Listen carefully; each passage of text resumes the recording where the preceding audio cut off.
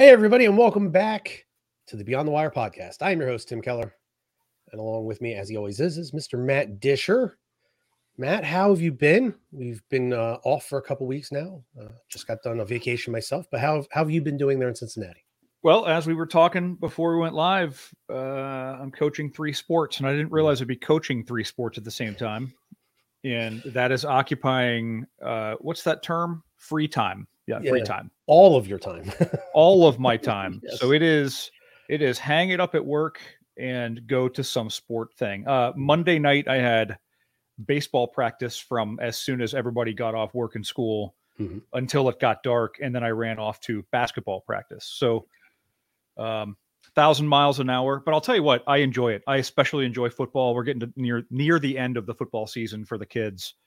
And it has been a heck of a season. We won. Actually, we have not had the best season quite yet, but we won our first game this past weekend. That's awesome. And it was a pretty good blowout too. So there you go. Yeah, it's good to see the kids improve as the season goes on. Right. And most of our kids on our football team have never played football before.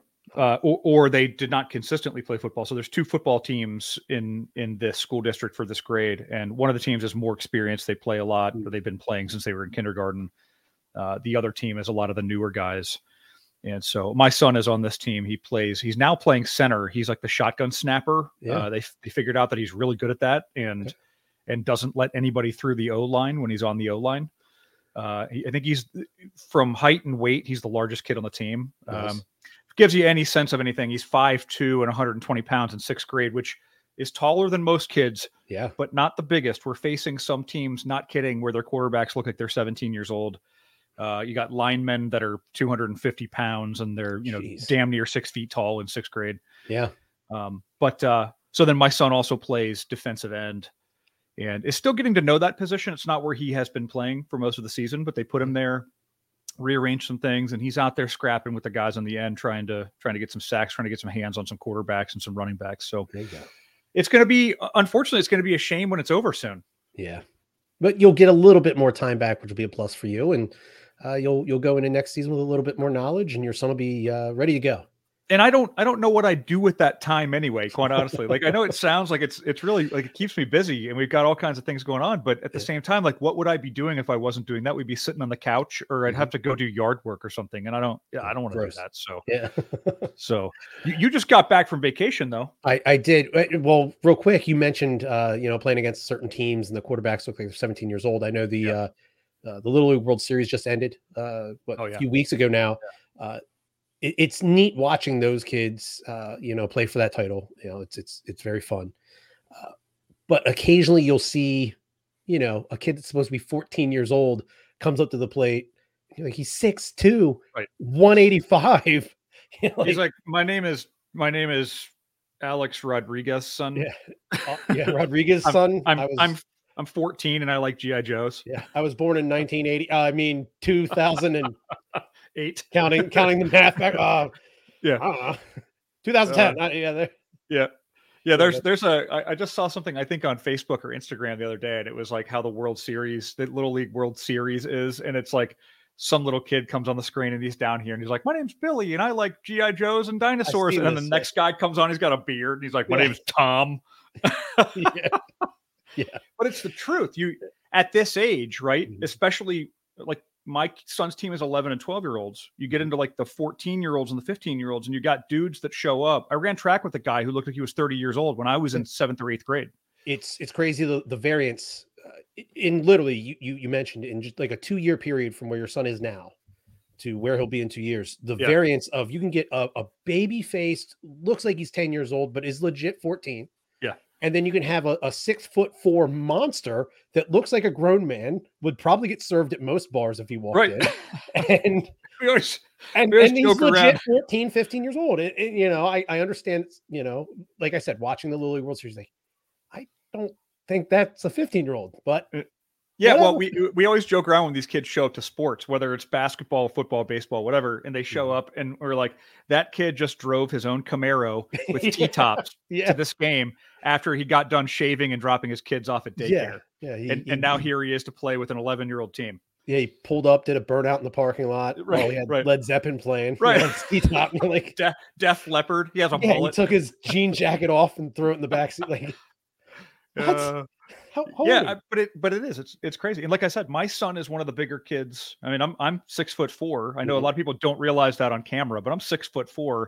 My son is going to be probably taller than me, but he's still not even one of the biggest guys out there. And he's one of the biggest guys out there. Yeah, that's crazy. So it's nuts. Yeah. Yes, I did get back on Monday from vacation. Well, Sunday evening from vacation. Took the family down to South Carolina. For anyone that doesn't know, I have custody of one of my nieces. My other niece and nephew live with my in-laws, so we took the whole crew down to South Carolina, and then another family that we are friendly with decided they were also going to take their vacation at the same time. They went down, stayed at the same property we were staying on. So, we were in very close proximity. We take a huge crew out to the beach, huge crew to the pool. For me, I like to turn my phone off, just try to get away and try to relax. I enjoy a nice lazy river, get on an inner tube, just kind of float around. That's, I try to just want to relax. Yeah. All year long, it's go. So I want to just wind down and relax. I will say that serve me drinks at the pool. Yes. I will say that as kids tend to do, they get to a destination and they immediately want to go. Right. So we got in Saturday evening, got the groceries, unloaded everything, settled in. So Sunday morning, the kids, we want to go to the beach. It might rain. Right. No, we want to go to the beach. So we went to the beach, we set up everything, and it immediately started to pour. I mean, it rained hard. It's interesting. The kids, I'll give them this. They're troopers. They stuck it out for about a good half hour. Yep. Everyone was completely soaked, but we're in bathing suits. Doesn't really matter. Yeah. And then we finally packed everything up, jumped back on the golf carts, right back to the house. But overall, it was a fantastic vacation. I was glad everybody had a good time. We got back, like I said, Sunday evening. And then, of course, Monday morning, getting the kids up for school. I don't want to go back. I hate it. Yep. I just envision, I envision you though, like if it started raining on the beach, do you just sit there and you say, oh, no, you guys wanted to come. You had to come to the beach. I told you, because that's what I would do. I'd just sit there in the rain. I'd be like, to quote the Marine Corps, if it ain't raining, we ain't training. Yeah. We had the one niece, the youngest niece, was kind of standing under the umbrella. Yep. Like, no, come on, get out there. So no, there's the ocean. You guys wanted to be here.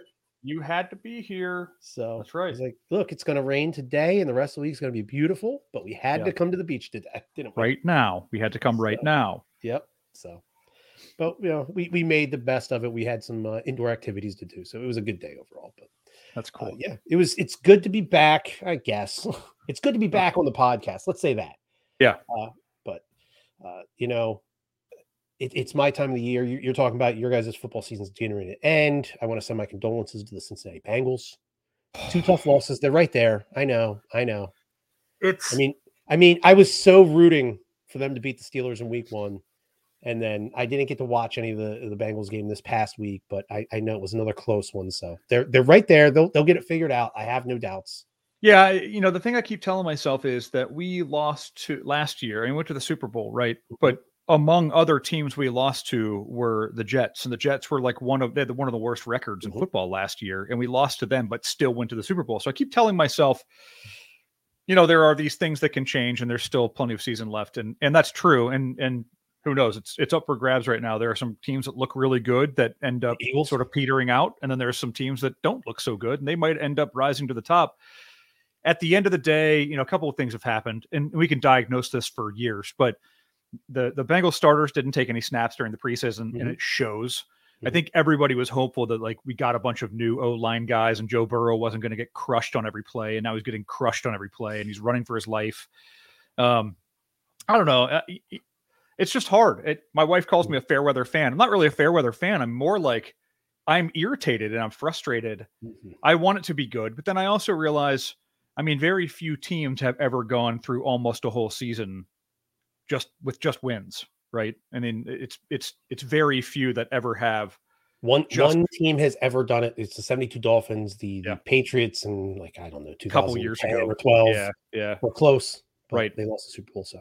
But it's one of those things where it's highly unrealistic that we win them all. And, we got to get closer to like halfway through the season and then make the determination, like, how are we doing now? You mentioned a lot of teams are kind of dealing with that. A lot of teams didn't play a lot of their starters throughout the regular season. So you see some hiccups and some rust being knocked off these first couple of weeks with what the Bengals did in the playoffs last year.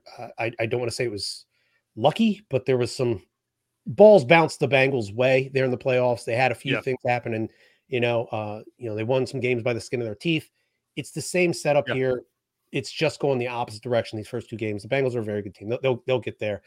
Also, speaking of condolences, we are American military veterans. I want to say condolences to everyone over there in the UK. God rest the Queen, all that good stuff. But yeah, she was the longest reigning member of that family. Monarch of the monarch. There you go. Of the family. British royal family. I actually watched a thing on YouTube last night where this guy went through all of the monarchs in the entire history of the UK, going back to the 1100s or something like that. I forget exactly when that family was established, but yeah, I did a lot of training. I did some overseas work with the British Royal Marines.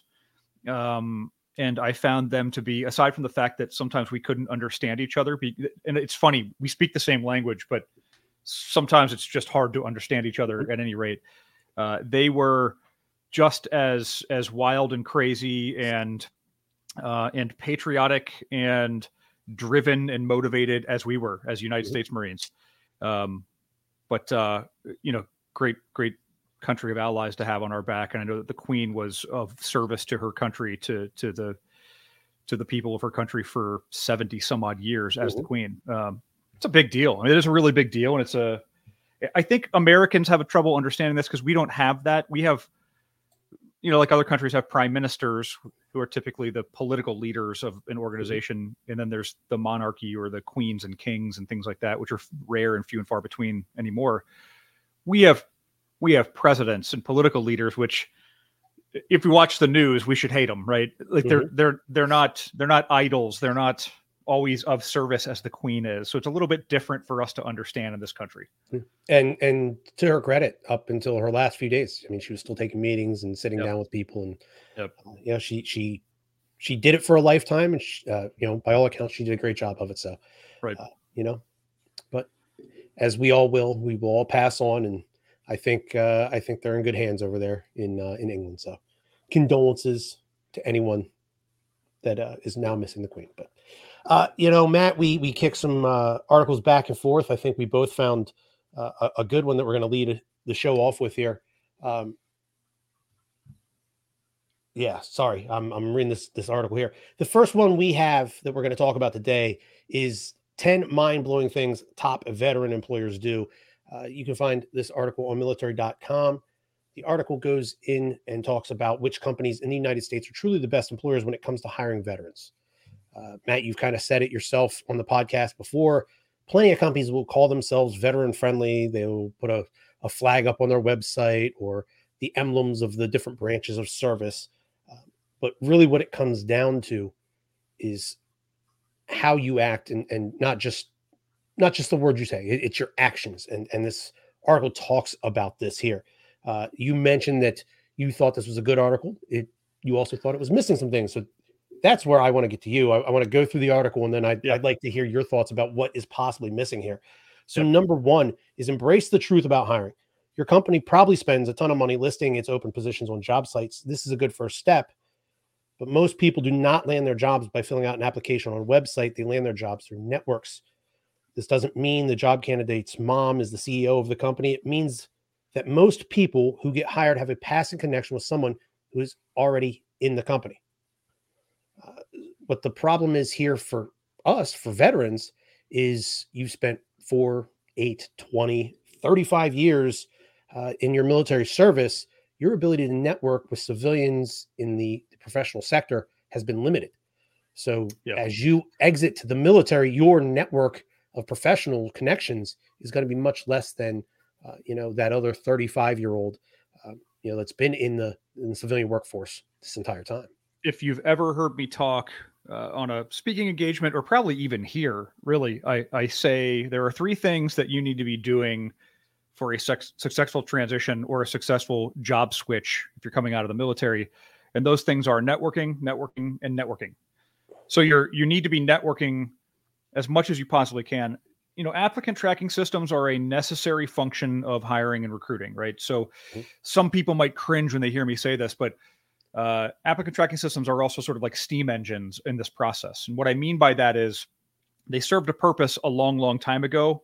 That's how they used to collect applicants and then process them. And we still do collect them and process them that way.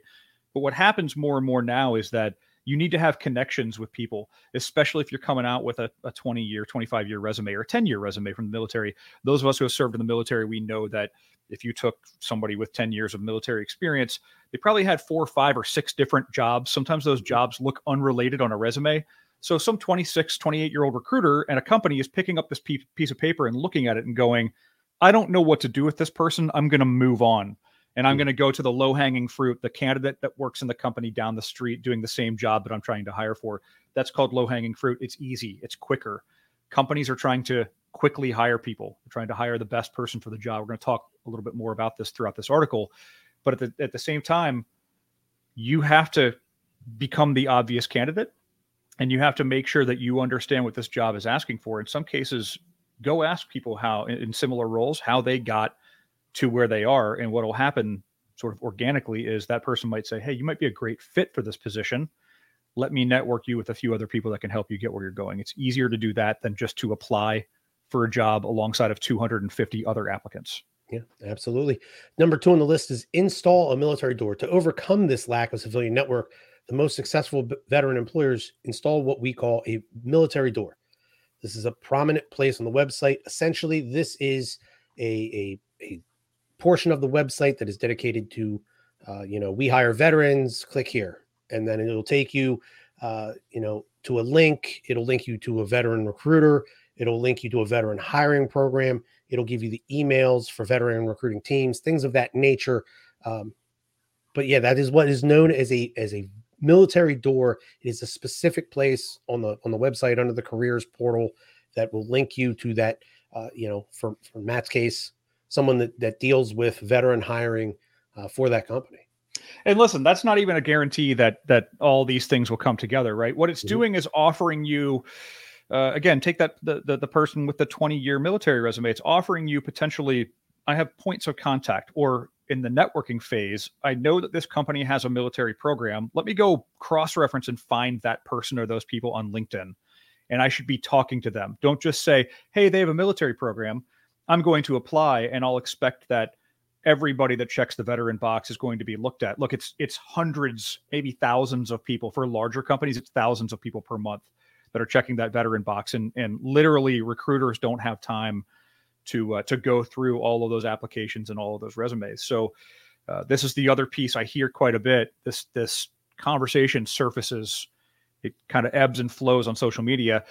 Hey, all these companies say that they want to hire veterans, but they're not hiring veterans because they didn't hire me. That's the key takeaway there, is that they didn't hire you.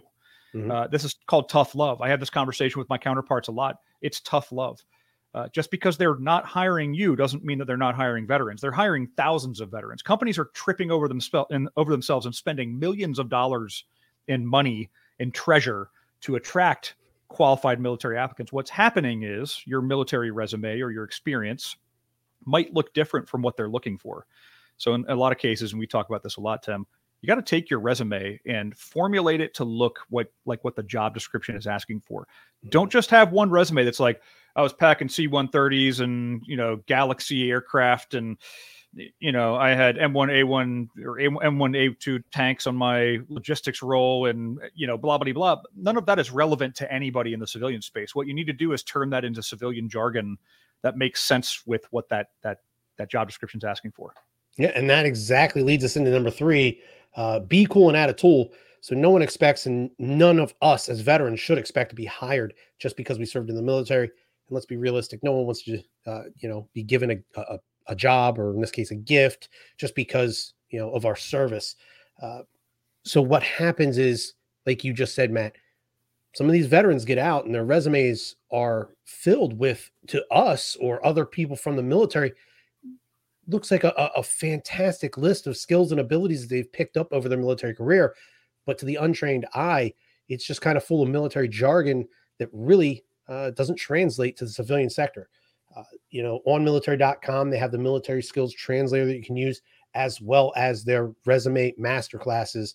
And they also offer a free spouse resume masterclass for military spouses. So Matt, you kind of teed us right up for number 3. That was a great one there. Yeah, I think that here's the other thing that didn't exist when you and I got out, Tim, and that didn't exist for generations before us. There are tools coming out of your ears right now. Mm-hmm. There are a million people out there that want to help you get where you're going. And there are a lot of digital tools and resources that you can lean into also.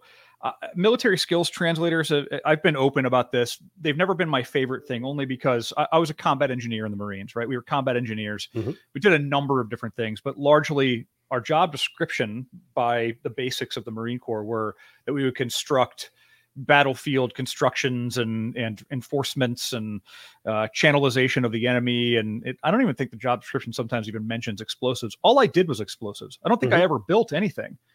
And when I came out and initially would do these military skills translators, it would tell me I should be a bricklayer, or it would tell me I should be doing something like drywalling or something along those lines. I've never done any of that. I don't know the first thing about it. Secondly, I don't have a desire to do that type of work. So bear in mind, the military skills translators of current, oftentimes what they're trying to do, they're great tools if you want to stay in a similar type of role, or you're trying to figure out like, hey, what should I be asking for in a company?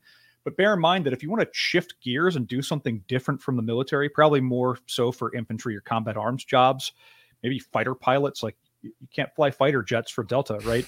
You can fly aircraft, but maybe you don't want to do that anymore. I talked to a lot of people that don't want to do the same job that they did in the military. Bear that in mind. It's going to give you things that it might think you want to be looking at. The other thing is it doesn't take your experience, your B billets, your A billets. It doesn't take your ranks and your leadership capability and all that stuff necessarily into focus. It doesn't know that as a sergeant in a combat engineer platoon, perhaps you're not the one inventorying the Pioneer gear. You know what I mean? That's not what you do. What you're doing is overseeing 13 or 30 other Marines and their day-to-day activities and proficiency and conduct and things like that. So just bear that in mind. Military skills translators are fine. Use them, but don't rely 100% on them. Yep, absolutely. Number 4, and when I read this earlier, it made me go, oh, Matt.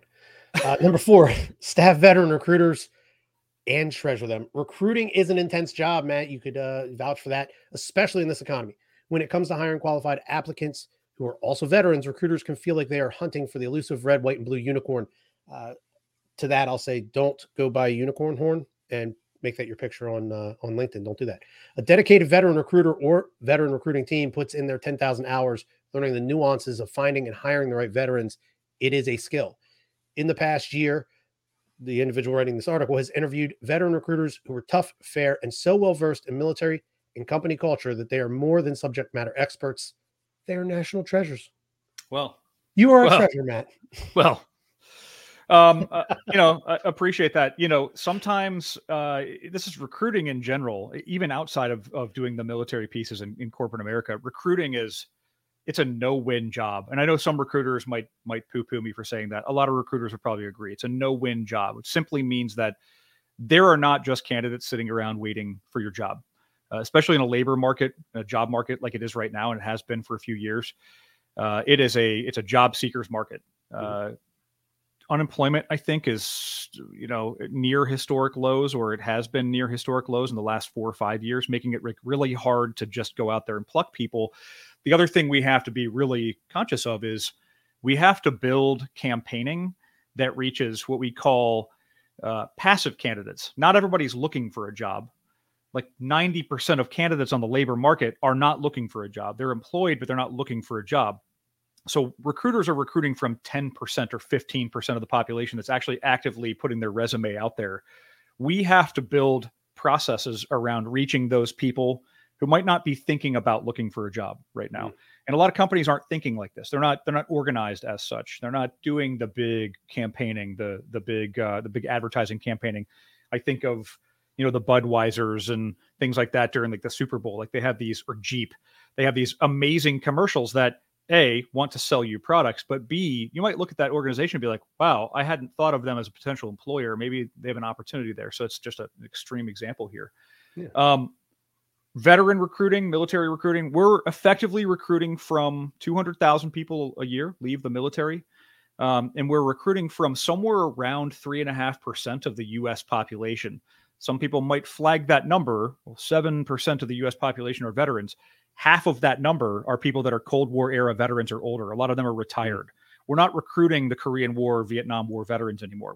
They're not in the labor market as such. So what's happening is you're really actually recruiting from a very small percentage of a small percentage. And a lot of those people are historically employed. Veterans tend to be employed and paid better and stick around longer at their employers than their civilian counterparts. So it's a fun job. It's a tough job. It can't solve all the problems. Yeah, absolutely. Number 5 on the list is state your veteran hiring goals. Now, I've seen or read or, whatever, companies across this country come out with that number. We want to hire 10,000 veterans over the next 5 years. We want to hire, 5,000 veterans over the next 2 years, whatever it is. I've seen companies do this, even though I might not be looking for a job. It's one of those things where I see that and I go, that's great. In this article, it talks about that. The author of the article says they like to see companies with goals and plans to meet those goals. A publicly stated objective for hiring veterans is a tool both for the veteran job hunter and a hiring manager at your firm. So, if Matt was, at company XYZ down the road and they say, Matt, we want you to hire veterans. Okay. How many? Veterans. Right. Oh, okay. You go to a company and they say, hey, over the next 5 years, we need you and your team to try to get us 5,000 veterans in the door. Right. Now they have an objective. They have that number. They have that goal. And, you can go back to the executive team and say, hey, we're 2 years in and we're already at 3,000 veterans hired. Right. Should we pick it up? Should we slow it down? What are your thoughts? I personally don't like publicly sharing what the goals are. What we try to do in the roles that I've held, and I've run these programs in 3 different companies throughout my career. I like to share the goals on the inside, internally to the people inside of the company, and let them know that what we're trying to do typically is beat the previous goal, right? We're always trying to one up in one level. You're going to eventually run into a point where you're going to hit critical mass, where you simply are unable to hire more per year or employ more per year because, again, like I mentioned, like 3.5%, maybe 4% of the veteran population in the United States are actually in the workforce. And as more and more companies pick up programs and start to do these types of things the right way, you have more competition, which means it's not the days of old where you have 200,000 veterans leaving or people leaving the military every year and you can just go out there and get them all.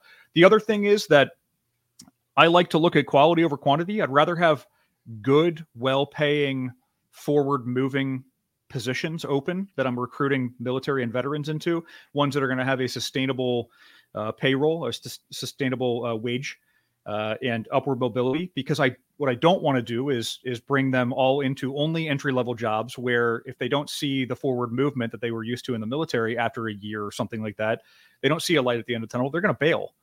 And it's not helpful to hire 1,000 veterans and turn over 900 of them. That's a horrible waste of great talent and resources. So what we'd rather do as an organization, and I'm not, by the way, I don't have anything against companies sharing that, hey, we're going to hire 10,000 over the course of the next 10 years. That's great. That's great. If they have the capacity to do that and the roles to do that, absolutely.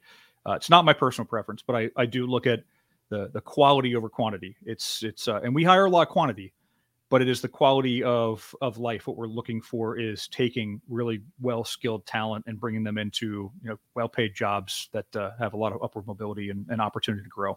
Yeah, it's fantastic. Number 6, expect what you inspect. In the military, they have a saying that you can expect what you inspect. For veteran hiring, this means that you need to ask applicants to check a box if they are a military veteran or military spouse. On many applications these days, you can self-report your military status, your veteran status in there. This will help, military recruiting teams, veteran recruiting teams, people like Mr. Matt Disher here, kind of whittle down that pool of candidates to those veteran individuals or military spouses, and get you in front of the people like Matt who do this amazing work at a much faster and better pace. It also mentions in this paragraph, you can, as recruiters, you can also identify areas of your company in which veterans succeed. I know that there are specific jobs, or maybe in a larger company, specific roles that veterans tend to maybe, kind of, drift towards or navigate themselves towards. If your company sees past success with veteran hiring, it might be that starting block that you can bring veterans into. And Matt, you mentioned about, bringing people in with a solid income, and there's that forward movement. At least there's that light. You perform well, you could have potential to move forward. As you have those candidates that do start to move forward, you can now hopefully find other veterans and military members to bring into those now vacant roles. Yeah, and so 2 points here. I always ask people to check the box for the race and the gender and the veteran status and disability status, and for a number of different reasons. For one, what people have to understand is that the recruiters aren't looking at those numbers. They can't see that you checked the box that you have a disability or checked a box for gender or whatever. They're not able to have access to that type of thing in the application process for obvious reasons. So there's no implicit bias. But the other thing that it does is once you check that box, if and when you get hired, then they have a knowledge of you being in the organization, which allows for better engagement.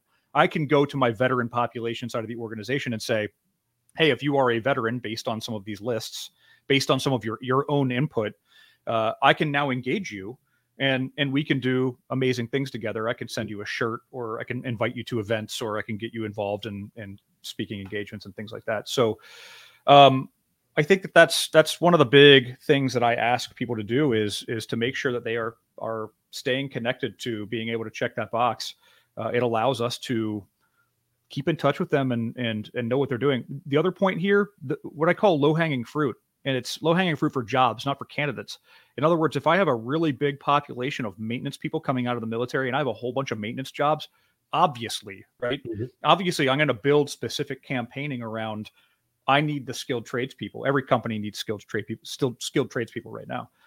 Recruiters are abundant coming out of the military. If I'm a recruiting company, or if I have a big need for recruiters, let's go find some recruiters from the military, instead of trying to say, hey, let's go find a C-suite from the military and try to plug them in. It's the purple squirrel or the unicorn, right? Mm-hmm. It's going to be a really hard process. And at the end of the year, after you've spent 6 months on trying to find that executive level person from the military, you could have hired 300 people and you've hired one, right? I know that's an extreme example again, but we do have companies should in general have specific roles that they are not just exclusively for veterans. I wouldn't say it that way, but that they should be campaigning toward some of those roles. If there's a lot of population in the military that leave, and you're like, I've got a lot of jobs that match up exactly to what they do, absolutely build campaigns around those and try to get those candidates in the door.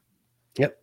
Number 7 is privileged skin in the game. So this paragraph, it's kind of talking about some of the programs we've spoke about in the past, meaning the SkillBridge program, the Onward to Opportunity, the Hiring Our Heroes program. So what this article says here is not only is the rate of job offers extremely high after the completion of one of these internships, but the retention rate of those employees is in the 80% range. Matt, we've talked about it before. For Tim Keller gets out of the military, he doesn't go through the SkillBridge program or the Hiring Our Heroes or the Onward to Opportunity. He comes out, back in my day, I got the newspaper and went to classifieds, but today right.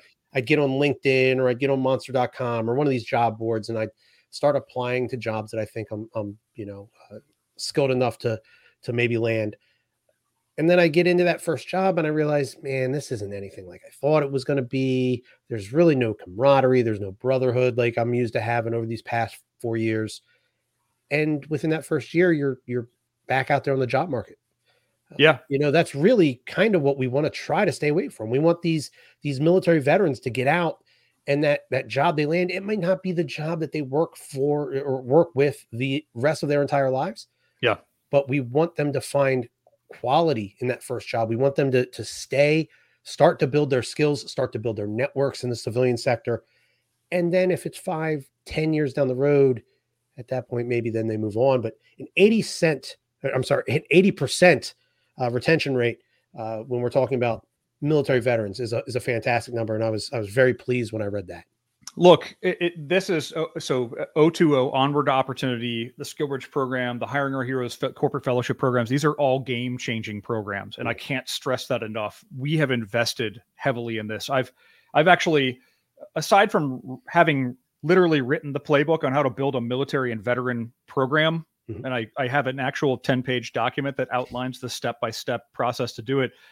I've also been a thought leader alongside of a handful of other people, leading the progress or progression of how SkillBridge and those types of opportunities work. They're game changing. Like I said before, 50 years ago, 100 years ago, 10 years ago, when we left the armed forces, we had to hang up the uniform and then figure out what we were going to do. Or in some cases, you figure out what you were going to do, but LinkedIn and social networking didn't exist back then. So you basically had to go drop off resumes at places. I remember very distinctly, right after I left the Marines, taking my resume to 50 different employers. I was driving around with my dad. He was helping me out. And I was walking resumes in manila folders into offices, dropping off my resume that says, I'm a combat engineer in the Marines. And not one of those people called me back, by the way. But it was this learning episode of, gosh, it kind of sucks that I had to get out of the military. Now I'm not getting paid, by the way, after terminal leave. And now I have to figure out what I'm doing next. SkillBridge effectively bridges that gap, that skill gap. Now you're able to do an internship inside of an organization. The Department of Defense is paying their salary for the 3 or 4 or 5 months or whatever you get out of the person. As an organization, I'm able to bring this person in and give them full-blown exposure to all of the operations in our organization. And then following that internship, we only plug people into these internships, these SkillBridge internships, if we have a full-time role already slated and ready to go. So what's happening is they're coming in and they're learning, they're getting immersion into the organization.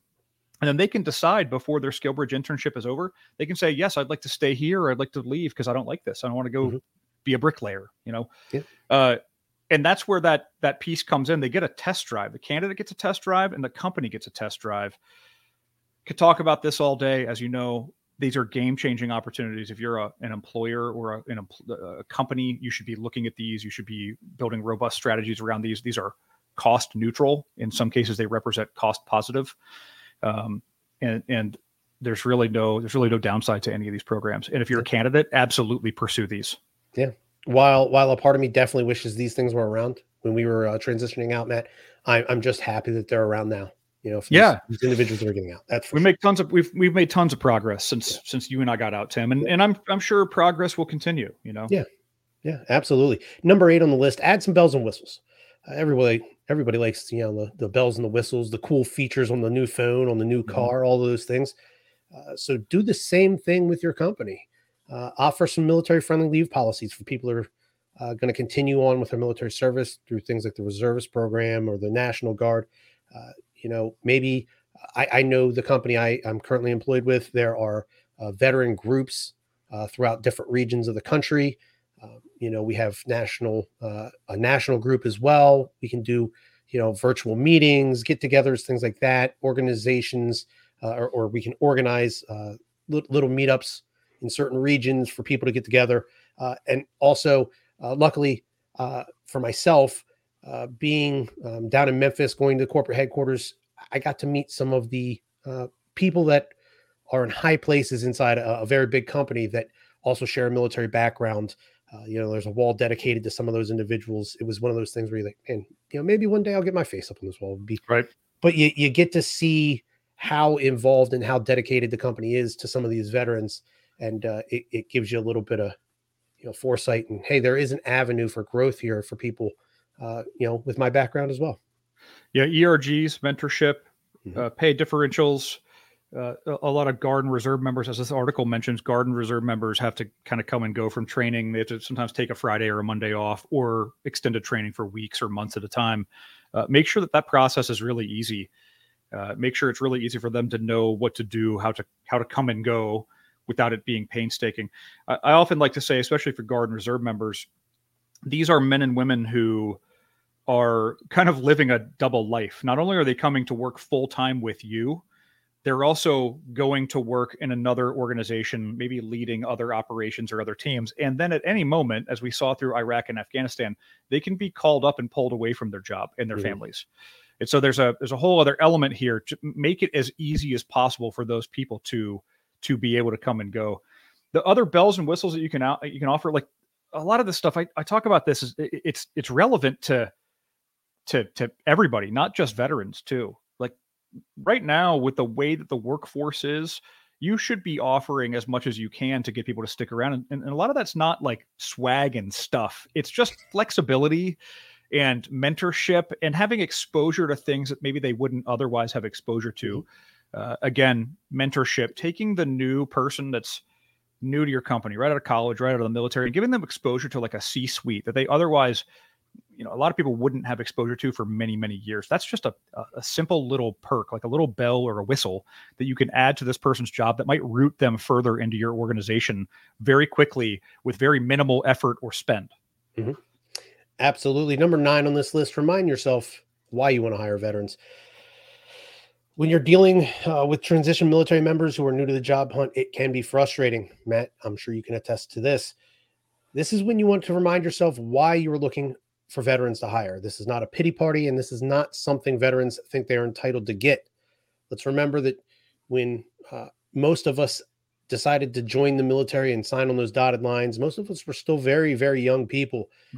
And for 17, 18-year-old kids, let's be honest, kids, to say, hey, I know that at least for the next 4 years, I'll be able to show up every day, do my job, and be a professional about it. That's something that most individuals at that age honestly aren't able to do. So by and large, this group of people, they're not going to ghost you on that second day when the job starts to get a little tough. They're not going to give up when they run into problems. The reality is, as military veterans, most of us are going to learn how to adapt and overcome. It's what we learned in the military. It's what we're going to continue to do beyond our military experience. So bring them in for an interview and ask them about it. My mom was an educator. She taught at University of Cincinnati until she retired. And she hates it when I say this, but I would always say that some of the educational programs were a little bit overblown, and she'd ask why. And this is where the argument would start. And I say, well, why do companies require people to have bachelor's degrees of any sort? Like, why does a job description say you just have to have a bachelor's degree? It doesn't matter if it's an underwater basket weaving or business administration. And her answer was, well, because it proves that somebody has been committed to a program for usually 4 years. And I said, well, what is the military then? And she said, well, that's a little bit different. It's, you kind of sign up and you're stuck there. I'm like, well, you're not stuck there. Like, you can leave, you can check out of the military. Like, you can decide you're not going to be part of this organization anymore. And I realized that the learning processes are a little bit different, right? Like, we still had tons of classroom time. In fact, I would calculate we had more classroom and learning time in my military career, my 4 years in the military, than I did in college. The other thing is that not all of my classes in college were relevant to anything that I do out here. So there's a lot of electives and things that were just fun to take, as are any other educational program. So I'm not discounting anybody with an education. I have a college degree too. I'm just comparing my experiences to, one from the other. And that's the argument that people make. Here's the other thing. It says in the article, it's not a pity party. This is not the right thing to do. It's not because it's a good thing to do. You don't build a military program and spend money on payroll and wages and marketing budgets and things like that, right? Because it feels good, because it's the right thing to do. This is a population of men and women who are more diverse and more oriented and experienced to a workplace, to a team mentality, to worldly experience and knowledge, et cetera, et cetera. They're more experienced. They're more exposed to that in a very short period of time than anybody you're going to get who has just stepped out of a college program, or anybody you're going to get who's worked down the street for 5 years. And I think the other piece of this is, I mentioned this, they are better educated. We've talked about this before. They have a higher level of high school diplomas, advanced degrees than their civilian counterparts of the same age. As I mentioned, they're more diverse than a lot of the organizations you're going to pick from. If you go to any college down the street, unless it is a historical minority-based college, any college down the street, in most cases, it's not going to have a whole lot of diversity compared to the military, which is somewhere around 35 or 41% diverse or something like that. So you're getting all of the elements that you want to hire into your workforce from the armed forces. Their resumes look a little bit different and they wear a uniform to work. But at 5 or 10 years in the military, sometimes they are more adept or more experienced leaders than somebody who has 20 years of leadership experience in the corporate space. Yeah, absolutely. Another thing I'd like to point out about the veteran community is, and this is not a knock on the 18 to 20-year-old crowd, but you hire a 22-year-old out of the military versus a 22-year-old fresh out of college. I'll be willing to bet that better than 90% of those veterans of that same age are going to be better under pressure than those kids coming out of college. Not that they didn't have any, rough patches or times where they felt pressure, or, they had to stay up late to make sure they got, a paper turned in on time. But individuals that go through the military, just in your basic trainings or your boot camps alone, they're built to put you under pressure and see how you react under pressure. Right. And start to teach you how to deal and operate under pressure situations. And then, if you spend years in the military and you end up getting deployed somewhere overseas to a combat zone, there's no greater pressure. So individuals that are coming back from things like that, they are built on pressure. They have proven they can operate successfully under pressure. There's not going to be a situation you're going to put them in a civilian job that's going to have them, overwhelmed. In zero fail environments, I might add. So it's, in the military, when you mess up, it's not like, oh, we wasted some money, or let's start at square zero. It's now people are hurt or killed, right? Or millions of dollars of equipment are lost or damaged or destroyed. Or, somebody down the street, not in your element of people, gets hurt, or there's collateral damage. Look, none of this is a comparison either. I'm not, again, I used to have this conversation with my mom sometimes, and she would say, well, college is this and that. And I'm like, I understand, like, that's your perspective because you haven't served in the military. I served in the military with some of the smartest, brightest, most athletic, most driven, knowledgeable people, worldly experienced people than I've ever known in my civilian careers. Right. I think there's this misnomer that people join the armed forces because they don't have anywhere else to go, or they are limited on options. And I knew tons of people that came from the farm in the middle of nowhere, right? But I also run into those same people out here in the workspace. The guy who's running $1 million operations in New York City grew up on the farm also. It doesn't take anything away that they went in the military. It's not a comparison. It's more of an eye-opening piece that needs to be discussed, because many of us have gone through college, or we've experienced college. Most of us have not statistically gone through the military. So most people's recollection of what it's like to transition from one thing to the next is from college into job, or from job to job. Most people's recognition or recollection is not from military. Literally, culturally, you're in a box and somebody opens the door one day and you walk out of that box and you leave everything that you've known inside of that box as you're leaving. That's a whole lot different from leaving college. Not a comparison, again, more of an explanation to help people understand a little bit. Yeah, absolutely. And number 10 on this list is persist. The key to success for all of us is to persist. The more you interact with veterans, spouses, and all the wonderful professionals working with them, the more you can focus on the best hiring tools that work for you and your company. Yes, it takes time. And the one thing we know at the Veteran Employment Project is that these veterans and their spouses are totally worth it. Could not agree more. Couldn't agree more. Again, everybody's looking for talent right now. You should certainly be dedicating resources to tapping into these. We talked about SkillBridge, we talked about hiring, we talked about the educational diversity reasons. It's a no-brainer. There are playbooks written. There are reasons why some of the largest, most successful companies in America have dedicated programs to these. It's not a nice to have. It is a business imperative. Our next article, Matt, this one came from you. Another great one is 4 important things to know when you're considering college as an older veteran.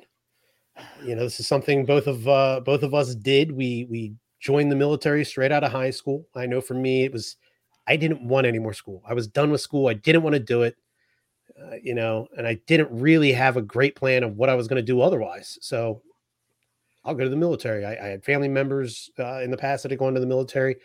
I'll follow in their footsteps. It'll give me a little time to figure it out. And maybe someday down the road, I'll want to go to school, which I did, which you did as well. So deciding to go to college as an older adult is a significant consideration for people who are further along in life. Unlike younger college students, older adults have professional, financial, and family concerns that come along with a full class schedule. So here are some things that I know. I was 22 when I got out, and I think 23 when I started college. So I didn't feel like I was super old, but there was definitely an age difference between that 18-year-old fresh out of high school. Same. They've been out of high school for 3 months. Yeah. 3 whole months they've been out of high school. Right. Versus I still looked at myself as a very young man, but I'm 23. I can go to the bar. You got to also remember too, when you're 23 years old after the military, I had visited 16 countries on 4 continents, right? Yes. I had been standing at the sand table with the colonels telling them, here's what my engineers are going to, like, you grew up really fast. You had a whole lot of different experience versus that person who might be your same age, who didn't have any of those experiences. They've been working at the restaurant down the street, right? So there's a huge element there that we're discounting. Yep, absolutely. So number 1 on the list, you likely won't be the only adult in the room. A lot of older people are going back to school these days for any number of reasons. According to the American Council of Education, 60% of undergraduate students in the United States are non-traditional students performing the same work, school, family balancing act that you do. Non-traditional students are students that are typically 25 years old or more. They have families and work full-time while going to class. I will say, I just said, I still considered myself a young man at this time. Yeah. The first time I felt old going to school, though, I'd come out of class. Me and a couple other guys were walking from one area of the school to another. I was working a full-time job, taking classes in the evenings. And the two, I think one was like 19, the other one was 20. They started talking about this show called The Chappelle Show. And I was like, I don't know anything about this. If you don't know about it, find it. It's fantastic. It's amazing. It was hilarious. But yeah, it was one of those where I was like, oh, I'm not up to date and hip on this cool stuff anymore. Like, I'm working all day. I'm going to class at night, and then I go home, take a shower, and go to bed. Like, were you wearing sandals with socks? I was not. No, thank God. White New Balances? Yeah. I didn't have my grilling outfit on while in class, but I was already heading that direction. I can tell you that. This one resonates with me because I found myself, like, same thing. I started at one college. I started at University of Cincinnati for a year, and then I actually transferred over to another smaller college nearby, Northern Kentucky University. It was a better cultural fit for me, easier to get to from where I was working. I was working full-time job at night, 12-hour shifts, Cincinnati Police Department, while going to college full-time. And I found myself oftentimes, again, I had that maturity level of post-military, and I'm doing a pretty stressful job at the same time. I was just looking something up. Anchorman came out in 2004. Okay. So that was right when I left the Marine Corps, right? I was quoting Anchorman jokes a couple years later in college to, probably a freshman or sophomore class, not realized that when Anchorman came out a few years later, they were probably not even of age to watch it. And so, like, I would always find myself making jokes and references to movies and things like that. And I'd be sitting there like, laughing around the classroom, and nobody else is laughing. And I'm like, oh my God, I don't fit in here. I don't belong here. Yes, absolutely. So number 2, earnings generally increase with more education. College is not for everyone, and many people do prefer vocations that do not necessarily require a degree. We talked about those earlier, the skilled trades. Many of those do not require you to have any sort of college degree, or places where you can get promotions to higher titles based on your experience, as well as people that are looking to just be self-employed. There are many avenues, especially for veterans, to earn a good salary. According to a 2021 survey by the Georgetown University, it found that in general, educated individuals tend to make more money over the course of their lifetimes. Adults with a bachelor's degree made an average of $2.8 million throughout their careers, while those with just a high school diploma earned $1.6 million throughout their working career.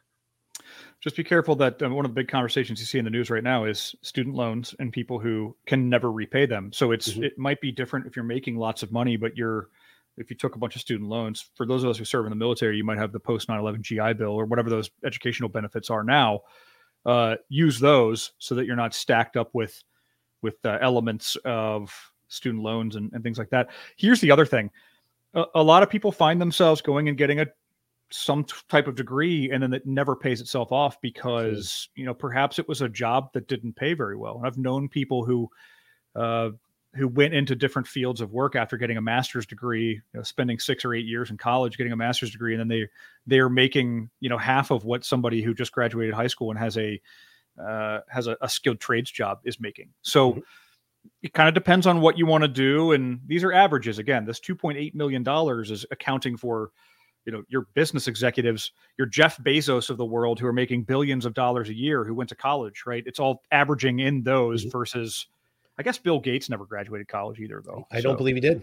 So it does mention here, for those that want to find a career that pays well while learning about its educational requirements, you can use places like Monster.com. They have a salary comparison tool to find the top paying jobs for any college major. So Matt, you mentioned before, there's some jobs out there that literally just want you to have a degree. Right. Obviously doesn't matter what it is. For like accounting jobs, more than likely you probably want some sort of business, degree or an accounting degree, something along those lines. But there are, a management job that they just want you to have a degree, period. That's it. It really doesn't matter. And some of these like more specific job, like career fields, at what point, if you got a marketing degree 20 years ago, is your education in marketing, or let's call it something else that's like evolved in 20 years, like videography. Yes.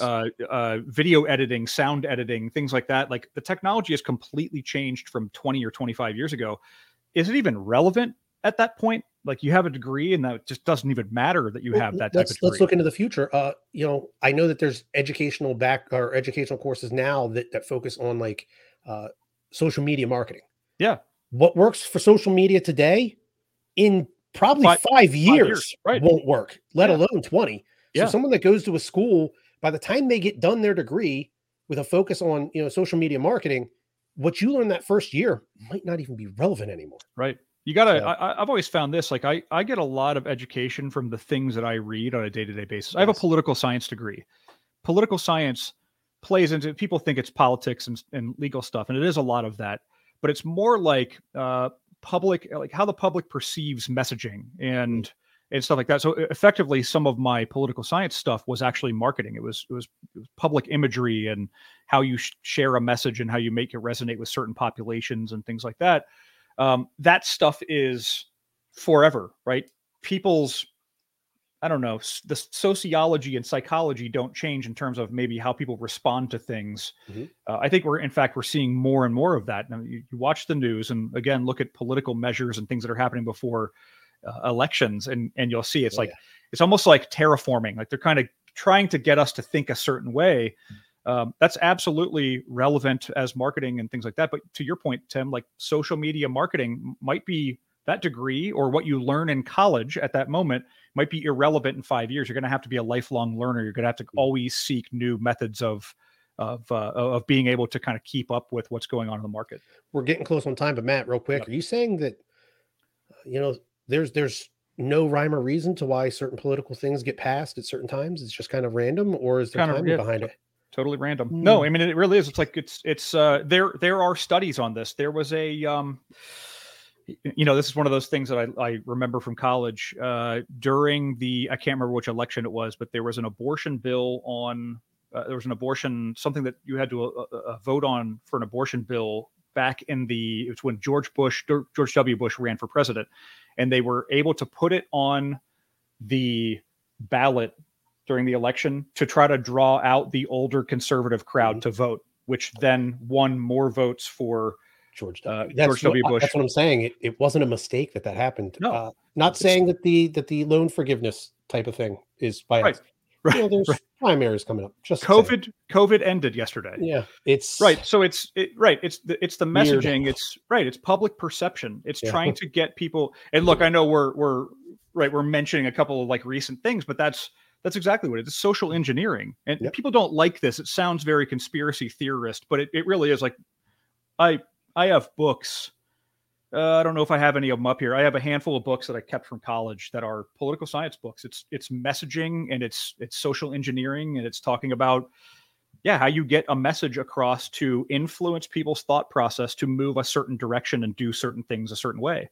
I would bet through the COVID pandemic that there have been massive amounts of data collected on how people behave on social media and where people are moving and what they're doing and what they're talking about, et cetera, et cetera. That it's great. It's great for people who want big data and they want to be able to share messaging. Yeah, absolutely. Yeah. If we say this thing tonight on a press conference, what's social media look like, 8 hours from now? Right. This sort of things. Number 3 on this list is there are child care assistant options available for students. One of the rough things about the transition for military members sometimes is, you've started to grow up a little bit. You've come into adulthood. You've started to build a family, and you get out of the military, you find that first job. So not only are you at that job 8 hours a day, you have that young child at home, that wife, that spouse, whoever it is, she's also doing the same thing. He's also doing the same thing. And you want to go and further your education. Now you need to find childcare. So there are plenty of schools out there that offer childcare. There are government websites you can go to childcare.gov. And maybe you can land that first job. And there's things like flex spending accounts for childcare or tax write-offs for those sort of things. But that's something you can ask about when you're looking for an educational institution. You can ask what sort of childcare benefits or options they have in-house to help you along. Right. Number 4, being older comes with its advantages too. Matt, I said earlier, I was walking from one class to the other across campus with, a 19 and a 20-year-old. I was never the one that people were looking for me to buy the beer after class, but hey, if I wanted to swing past the bar after class, I could. Right. They couldn't. If the thought of going back to class seems a little intimidating, remember that age also comes with a lot of experience. Older adults, especially veterans, have been juggling responsibilities for years. This means that likely you have been mastering life skills like planning, budgeting, and focus. This won't be like any previous experience one might have had in academia. So, for that kid that's coming out of high school, going to college, they're away from their house for the first time. Most of them anyways, they won't be going home and sleeping in their childhood rooms. So planning out your day, budgeting your time, budgeting your money, and then, setting aside, hey, I have my work during the day. I have my classes in the evening. I set aside 2 hours after I get back from class to do any studying I might need to do. And then it's off to bed. For some of that younger crowd, it's, I'm going to go to class and whatever happens afterwards. Right. Or if I even go to class because I stayed up too late the night before. Right. Like, so in my final years of college, I had a child at home. I had a 12-hour shift-based full-time job at night, 7 p.m. to 7 a.m.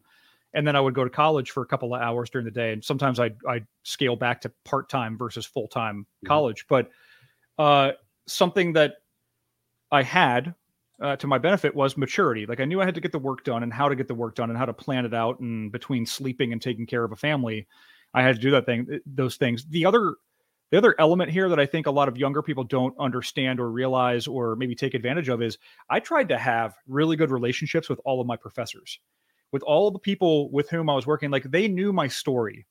They knew that I wasn't just kind of sliming around and showing up late to class because I had nowhere else to be and stuff like that. Like, they all knew that I was coming right out of the military. And I told them right up front that there's a bit of a transition period there. I'm still trying to put my life back together a little bit. And I think what that did for me was offered them a little bit of insight into, I'm going to work my tail off. I'm going to work as hard as I can. But it might not always be perfect, and I could use any help I could get. And I don't think asking for help in that context is out of the question. Yeah, absolutely. Yeah. I think it was my second day in my first college math course. After the class was over, I went up to the professor and just said, hey, I might be coming up to you throughout the semester, asking some questions you're thinking are kind of weird, but I'm just letting you know, I have not done any sort of formal math in 4.5 years. Right. So some of this stuff, honestly, it's not in here anymore. So you're going to start talking about things and I'm going to be in the back of class. You're like, listen, I know calculations for TNT and C4. P equals plenty. Yeah. I can get to that.